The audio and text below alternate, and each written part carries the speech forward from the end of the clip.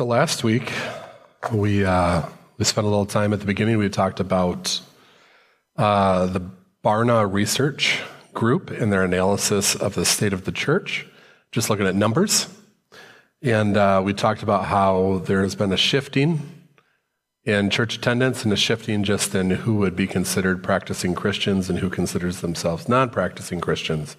Talked about that briefly, but we talked about that to get to the point that our sharing of the gospel, our evangelism has been very commercial as far as 30-second lead you to Christ really quick.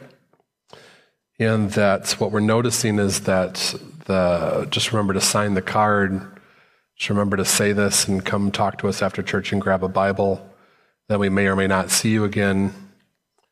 That's part of the reason I think we see the people leaving that are leaving. They're not getting the whole story. They're not getting the whole picture of what Jesus has done.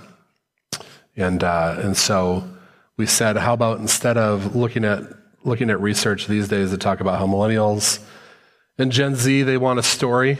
They want to feel like they're part of a story. We talked about that with marketing. We talked about how that just seems to be a human desire for the story has lasted thousands and thousands of years. People like that story.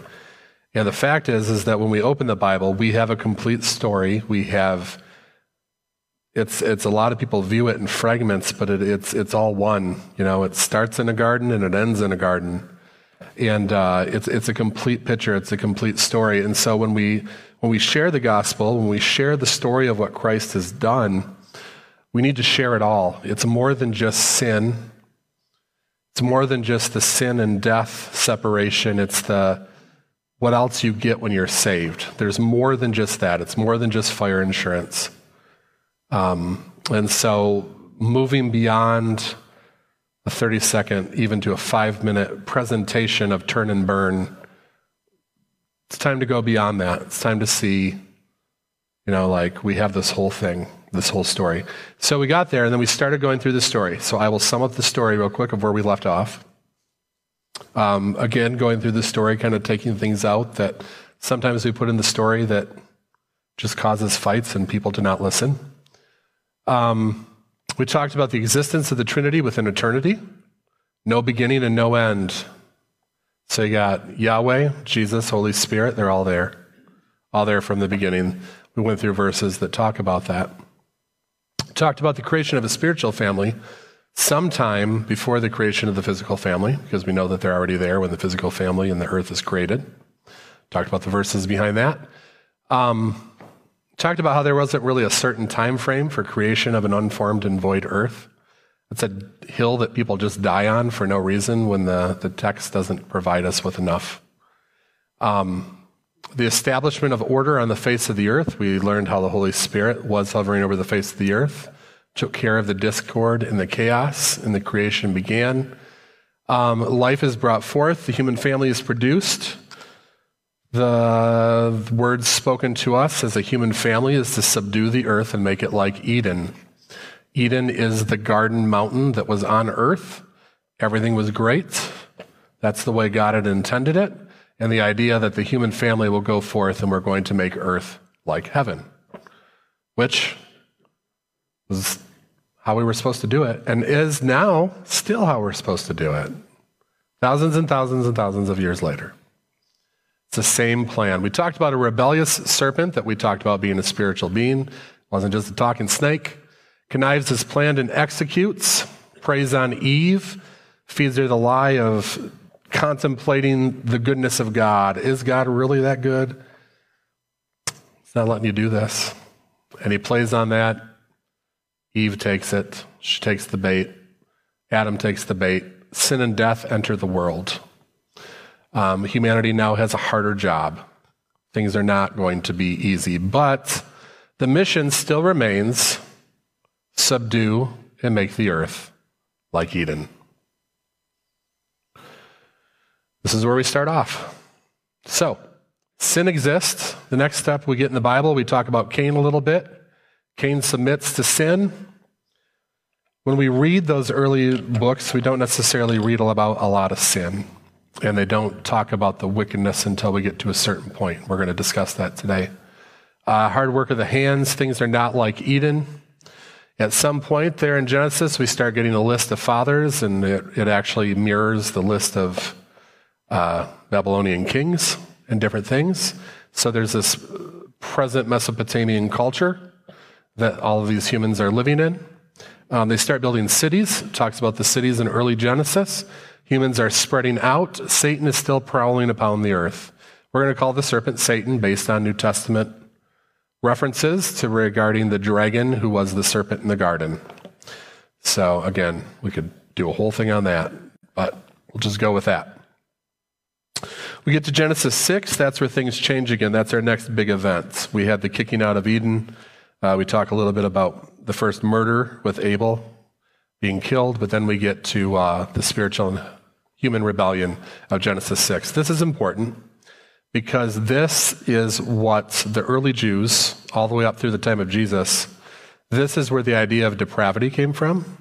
A lot of people will quote depravity, and they just like, the minute that Adam sinned, it was instant crazy depravity within the human race. And the early Jewish thought, Second Temple thought, the people that wrote our Gospels, Paul, they were under the understanding that depravity came a little later, the depravity aspect of it. There was still sin. People would still sin. This is where it came from. And so we get into this. This is always the weird part in the Bible. People don't like talking about Genesis 6 because it's a bit strange. So we'll look at it in the ESV, and then we're going to look at it in the Tanakh too, just to make sure that this is the Jewish reference. But Genesis 6, when man began to multiply on the face of the land and daughters were born to them, the sons of God saw that the daughters of man were attractive, and they took as their wives any they chose. Then the Lord said, My spirit shall not abide in man forever, for he is flesh. His days shall be 120 years. The Nephilim were on the earth in those days, and also afterwards, when the sons of God came into the daughters of man, and they bore children to them. These were the mighty men of old, the men of renown. Immediately after talking about that incursion, that spiritual incursion, the Lord saw that the wickedness of man was great in the earth, and that every intention of the thoughts of his heart was only evil continually. And the Lord regretted that he had made man on the earth, and it grieved him to his heart. So the Lord said, I will blot out man, whom I have created from the face of the land, man and animals and creeping things and birds of the heavens, for I am sorry that I have made them. But Noah found favor in the eyes of the Lord. So, just wanted to show you, because a lot of people will be like, it's just how, that's a strange story, but how you take it is pretty much dependent on how a bunch of white people translated their Hebrew Bible. And so, just to give you an example of the Hebrew Bible, when humankind began to increase on the earth and daughters were born to them, the males among the divine beings saw how pleasing the human women were and took wives from among those who delighted them. And Yahweh said, My breath shall not abide in humankind forever, since it too is flesh. But the days allowed them be 120 years. So it's that story. It's the same story. It means divine beings, humans, however that works. It made something. Wickedness spread. We can go down, people like to go down the conspiracy aisle with this. That's not the point of today. The point of today is introducing the idea of depravity and where all this evil practices came from. We've talked a little bit about the first book of Enoch before. I do not consider it scripture, but I do consider it important. People were reading this. It's quoted in the Bible at least 3 times. And for understanding Genesis 6, this is a good lens to understand Genesis 6 with, because it's going to actually bring about some things that don't just make sense right away when you read Genesis 6. First, Enoch 6, this sounds very familiar. And when the sons of men had multiplied in those days, beautiful and comely daughters were born to them. And the watchers, the sons of heaven, saw them and desired them. And they said to one another, Come, let us choose for ourselves wives from the daughters of men, and let us beget for ourselves children. So right now, this almost sounds exactly like Genesis 6. And Shemaiah, the chief, said to them, so this would be a spiritual being, I fear that you will not want to do this deed, and I alone shall be guilty of a great sin.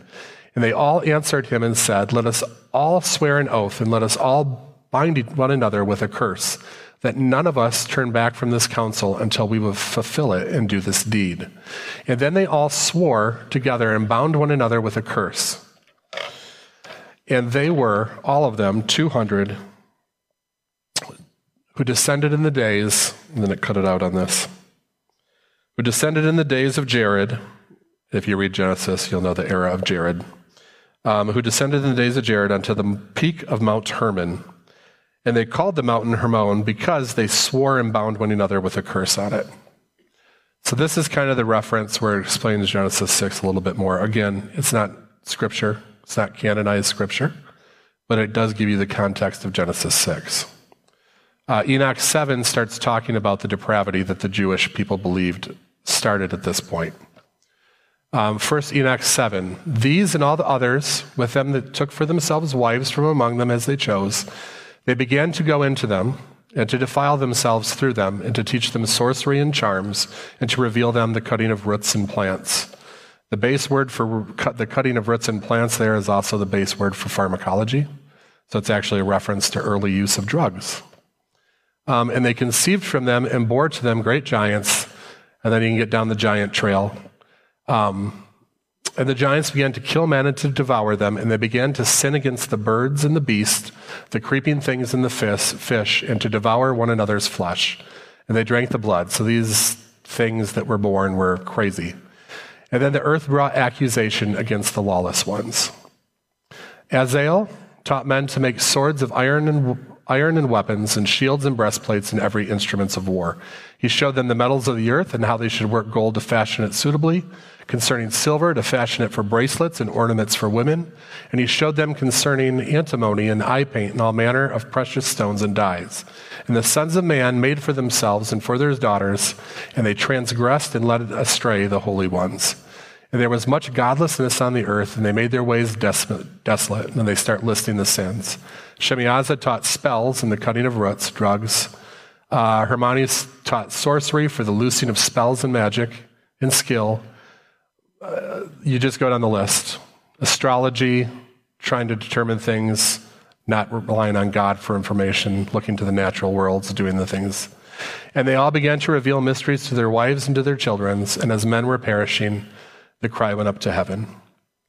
Don't want to stay there too long, but in the Old Testament, Paul talks about because of the transgressions.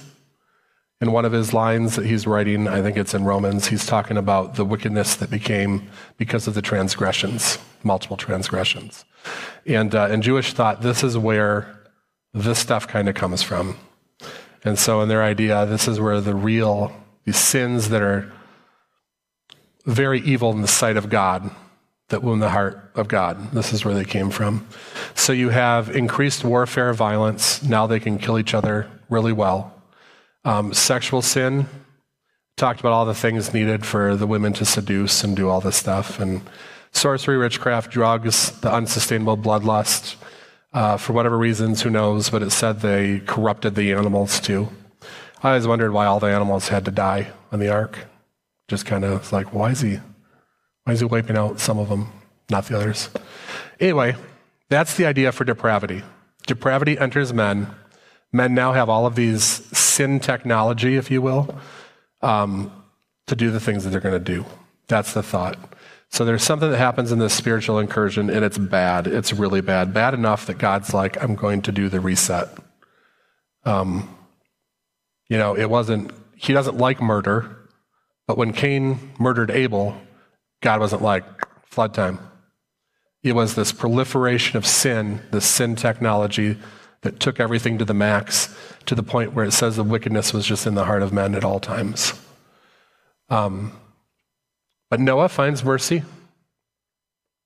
And animals and humans, he's going to save animals and humans. God picks humans. He picks Noah and his family. Whatever God's reasoning on that. Sounds like Noah was a righteous dude. So he picks the animals that he wants in there, and he takes the animals. The flood recedes, and the human mission is given again. So this sounds familiar again. And God said to Noah, go out from the ark, you and your wife, and your sons' wives with you. Bring out with you every living thing that is with you of all flesh, birds and animals, and every creeping thing that creeps on the earth, that they may swarm on the earth and be fruitful and multiply on the earth. So Noah went out, and his sons and his wife and his sons' wives with them, and every beast, every creeping thing, every bird, everything that moves on the earth went out by families from the ark. Go out, spread, multiply. That same command that's given in Genesis is given again. Noah's family does spread. If you read Genesis from there, it goes into a list of nations and which relatives were going to go and form nations. You get cities, and more cities. You have a lot of people recognized as city builders. The humans populate what we would call the Middle East, and even beyond the Middle East, it starts talking about the greater Mediterranean. According to Genesis, one culture, one language, shared experience goes forth. That's why when you look at so many old stories with people, different civilizations, there's a lot of similarities between them because they're all coming from the root stories. They're still not spreading out super far, and then they get to a point where they're like, you know what, let's have our mega city, let's just all come back to the mega city. And so they start building what the Bible refers to as Babel, and they're, again, just everyone coming back to be in this mega city. They're rebelling against God's divine order to go and spread about the earth. And so their thoughts were to build a big mega city and tower to rival the heavens. And God comes down and he smashes this complex. And as he's saying, he says, let us go down. So I think he's also referring to spiritual beings that went down. And they took care of that. And it says that in the Bible that they were, he changed up their languages, that they were spread about the earth. So this is where God divides the nations. When God divides the nations, in Deuteronomy 32, there's a passage that talks about what he sets up in the nations. Deuteronomy 32, this is part of the Song of Moses. Remember the days of old, consider the years of many generations. Ask your fathers, and he will show you, your elders, and they will tell you. When the Most High, Yahweh, gave to the nations their inheritance, when he divided mankind, he fixed the borders of his peoples according to the number of the sons of God. As we saw before, the sons of God is a reference to divine beings. But the Lord's portion is his people. Jacob is his allotted heritage. So what it's referring to right here is God has put beings over nations to keep order. The humans have rejected him yet again. Even after the flood, after he did what he did, after he gave the order, humans come back, stubborn humans do it again. And so this time he's like, you don't want me, you don't want Yahweh, I'm going to give you different spiritual beings over your nations, but I am going to pick my own nation. I am going to have my own nation. I will do my work through my own nation. Jacob, Israel, is my heritage. That is my nation. And so this is just kind of a synopsis of what I just talked about. Yahweh enacts rulers over nations. Rebellious humanity regularly fought against Yahweh's commands, but he still has a plan. Jacob is his allotted inheritance. He's going to go through Abram. He's going to get his Israel. Finds a guy named Abram down in Ur, and he sets up his rescue plan with his future and his family. And it is through Abraham's family that all will be blessed and brought back into the family, the Holy Family. The biblical story goes from looking at all of humanity at this point, this is an all of humanity thing, to starting to focus on a family. Somewhere along the lines, the leaders that were set over the nations, God has taken his place in the divine council. This is Psalm 82. So this is the Israel. It's talking about the wickedness that's in the world, the wickedness that's in the nations. God has taken his place in the divine council. In the midst of the gods, he holds judgment. How long will you judge unjustly and show partiality to the wicked? Give justice to the weak and the fatherless. Maintain the right of the afflicted and the destitute. Rescue the weak and the needy. Deliver them from the hand of the wicked. They have neither the knowledge nor the understanding. They walk about in darkness. This is talking about the nations. All the foundations of the earth are shaken. And this is God talking to them. You are God's, sons of the Most High, all of you. Nevertheless, like men you shall die and fall like any prince. Arise, O God, judge the earth, and you shall inherit all the nations. We do know they get judged in the end, these gods. Where do they get judged? What is their future? These rebellious spiritual beings.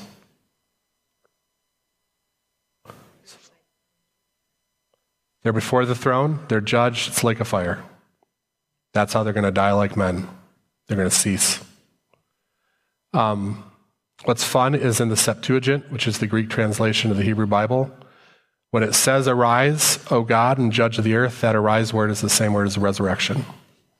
It's just kind of like a look into the future. The resurrection of Jesus is where they lose their power. So this, in Jewish thought, at this point, you now have extra problems. Here's what we just talked about earlier. This is our catch-up from everything we just talked about. It's a lot of stuff, but the idea is you can go back and you can watch this too. So sin and death have entered the world. Humanity now has a much harder job. Rebellious spiritual family brings sin unimaginable down with them. There is depravity on the earth. Humans are ready for sin. I'm not taking any emphasis off of humans and their proclivity to sin. We're good at that. But we had some help. The flood allows the reset. When the flood is reset, that's also where we start learning more about where the demons.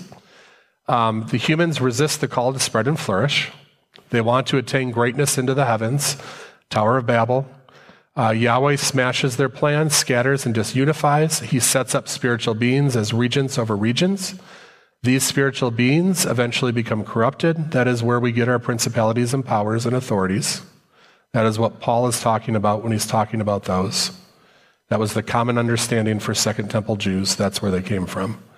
So we got some problems now, more than just sin and death. We have lost our place in Yahweh's family, and we have an inability to do what we are actually made for. We have death, we have sin, we have depravity, we have unclean spirits now on the earth. We have corrupted spiritual beings that have places of authority over the world.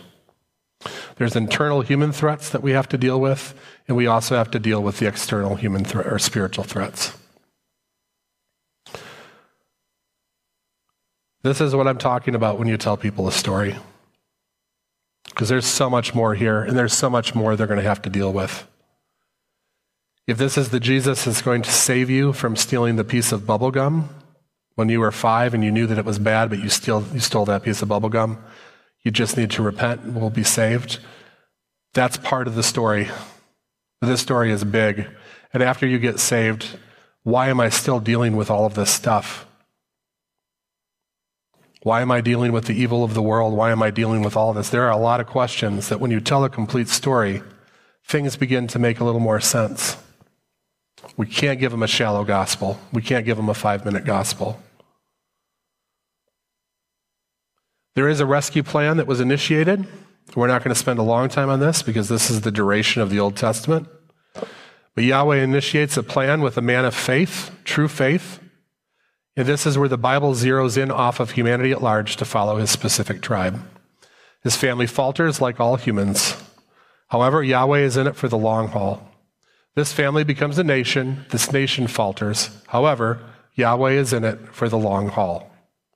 When the aged man is ready, Yahweh gives of himself his greatest gift, Jesus. Jesus does it all.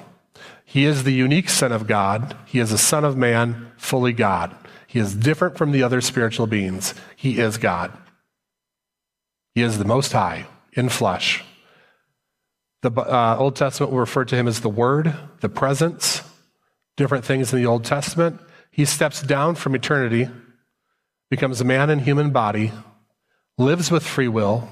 He's tempted. He is not a robot, and he does not sin.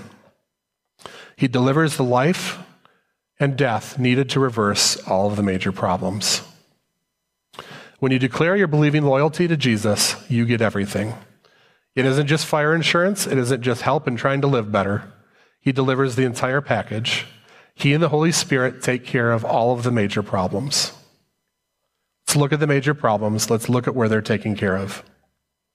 Going back to that list. Loss of being in Yahweh's family and the inability to do what we are made for. Jesus has paid our entry back into the family. Sons and daughters in a familial sense, not just a created sense. We talk about everyone being children of God, humans being children of God. I get that in the man sense, in the race sense. But when you are in with Jesus, you are literally son and daughter of God. You take your place back into a family. Death. He now has the keys of death and Hades. We will see him in eternity, spiritual life forever in a new body. Sin will be no more. Many of these things, and many of the things that you have to teach, especially with new Christians, and even just remind yourselves, just to pause. Many of these things are part of the here but not yet here. They're part of the seen and the not yet fully seen. So sin, we have power over sin. Holy Spirit gives us that, and we'll talk about that here. But there's still sin. Sin will not cease until the day of the Lord. When the day of the Lord happens, there is a completion of all of these things. But all of these things have started. They started with the work of the cross and the resurrection. It's working its way through. We are going to die. If someone were to come up and hit me really hard over the head, there's a chance I will die. Jesus defeated death, yes. I will live on in the future. My spirit will live on, but my body will die because it is the not yet. It's the here but not yet. Sin will be no more. Right now, it can't separate you. It's still there, but it won't keep you from God. Depravity, as spirits came down and taught us the bad things, the greater spirit has now come down to help us fight against the bad things. The Holy Spirit in you, you don't have to live depraved. You have a fighter, a helper that's going to live in you. And eventually, on the day of the Lord, depravity will fade out. It'll be gone. Unclean spirits on the earth. Jesus commanded us to kick them out. He handed us authority both before and after resurrection to take care of the demon problem. It's part of the uniqueness of the title of Son of David. It was said, and the Jewish people believed that David and Solomon had unique abilities to take care of the demons on the earth. That's part of the title of Son of David. That's why some of when the demons are getting kicked out, they refer to him as Son of David, because he carried that power and he gave it to everyone. Corrupted spiritual beings in places of authority.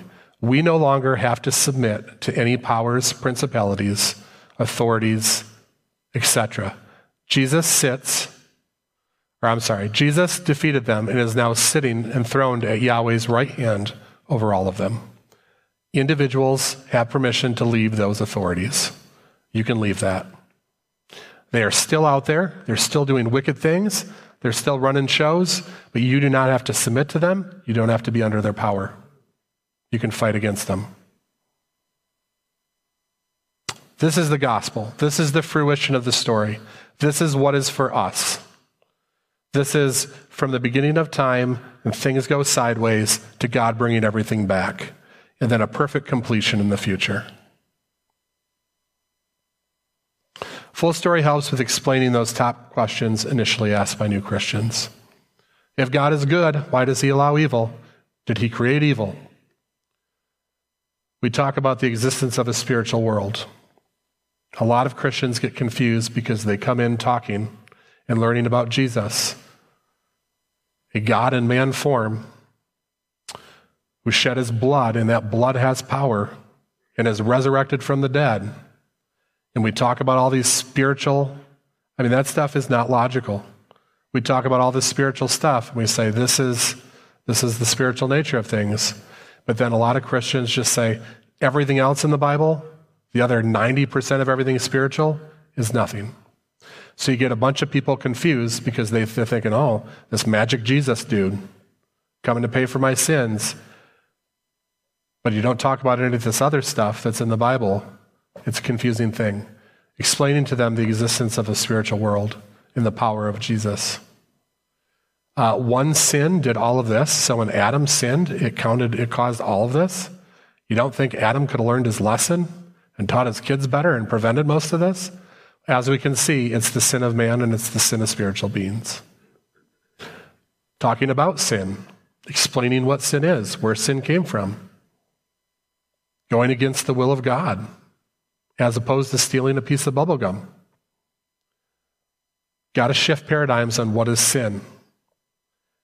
And when you shift paradigms on what is sin, it actually causes me, when I would shift the paradigm, when I started looking at it as not do's and don'ts, but going against the will of God, it makes me much more sad about the sin in my life. It makes me want to do things differently. It's a personal thing. We can provide purpose. Suicide rates are skyrocketing, especially Gen Z right now. They're looking at that stuff. I'm sure there's social media stuff. There's lots of reasons for this. But a lot of this is a lack of purpose. There's a nihilism that's kind of crept into our generation. What's the use? What is my purpose? What do I do? What's the point of all of this? Make some money, take a boat on Torch Lake and then die? Like, what's the point of my life? And there's a lot of people spending more time on that. And they're killing themselves because they don't have a purpose. And it's not like a scare tactic. I'm just saying this is kind of what's going on. The full story of the gospel provides a purpose. You are a member of God's family. You get to do things with God for the betterment of earth for all of eternity. This is who you are. You're not some blip with a day job who has to just be sad all the time. That's not the intention. Will there be sadness? Yes. This is life. Why is this the only way to God? That's the other thing you hear a lot and doesn't cover. Jesus is just one of the tickets to heaven for a lot of people. But in the context of the whole story, there's no other way for you to be right with God. If you know where it started and you know where it's going and you see the role that Jesus played, there's no question why Jesus is unique and the only way to God. The full story can help us with a lot of this. It can prevent a lot of questions. It can prevent a lot of confusion. And I hope that the story is given in the context of relationship. Obviously, I'm not just going to find somebody on the street and be like, I'm going to sit you down for like an hour and a half to give you a super quick story. You know, it's got to be in relationship. It's got to be taking time. And it's got to be like, if you say that you're part of the family of God, you better be showing it. Because when it gets to the family of God part, they're going to be looking at that. So, that's my full story. We can always fill in questions later. Listen, the Bible is intense. There's the level of reading the Bible, then there's a level of really reading the Bible, and then it seems like there's always levels of really reading the Bible that go down further and further and further. I will never understand it, but I will continue to learn it till the day I die, and then hopefully it is all revealed to me, and where I'm wrong, I'll figure it out. Where I'm right, I don't even think I'll care. But there's a lot there, and that's where discipleship comes in. Discipleship is key. You're showing them how to be a family member of God. You're showing them how to learn more. You need to learn at gatherings and small groups. And once you are a believer, we need to learn and discern, now, how do we live? For some people, it may be a complete reversal of how they live. For others, it may be small changes to align themselves with working with heaven. Evangelism is the good story. The gospel is good story, or good telling is what it can also mean. Broadly speaking, the gospel is the whole of Scripture. It is the meta-narrative of God's plan to restore humanity to himself. We cannot just focus on one little blip. And the great news is no matter how we get it, we can always count on Holy Spirit to help us clean some stuff up if we need to. So, it's a big deal. It is a full story. There are people that are anxious to be part of the story, the gospel. They don't know it because they think it's about sin and Jesus putting a little cross between two cliffs so they can walk over and be with Jesus and not worry about hell. It's full. So that's what I really wanted to share these last 2 weeks. It's a full story. There's a lot going on. Jesus does a lot of things. He's not just a ticket.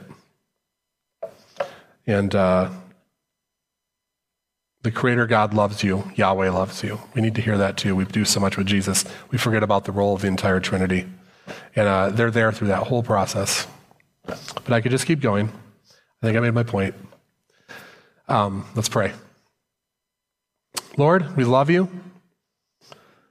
We thank you that you are sovereign in your plan. We thank you that you're not a cheater. You could have cheated your way out of this. And who are we to call it cheating? But there's something about the mind of someone, the free will of someone loving on you that is like nothing else for you, evidently, because you didn't take the easy way. So Yahweh, we thank you for that plan. Jesus, we thank you for giving up what you gave up. You could have just been on earth in your spiritual form and continued to do the things that you do and enjoyed being with us, but you took on our dirty flesh. You took on us. Jesus, we thank you for that. Holy Spirit, we thank you that you take the time and that you're in all of us, that you're providing power and wisdom and help for all of us, that you are our counselor. We thank you that you take the role in pushing back depravity, that you take the role in helping us fight against sin so that we don't get ourselves muddied up and away from you. We just thank you all, Lord. We love you, and we just thank you for seeing it through and seeing us through. I just ask that you would show us more and more of your heart as we go out and as we start talking about the story, as we have relationships with people, as we see needs. Holy Spirit, show us where. Holy Spirit, tell us when. We just want to be authentic members of your family. So continue to train us and tell us how. We love you, Lord. We thank you for all of it. In your name, Jesus, we pray. Amen.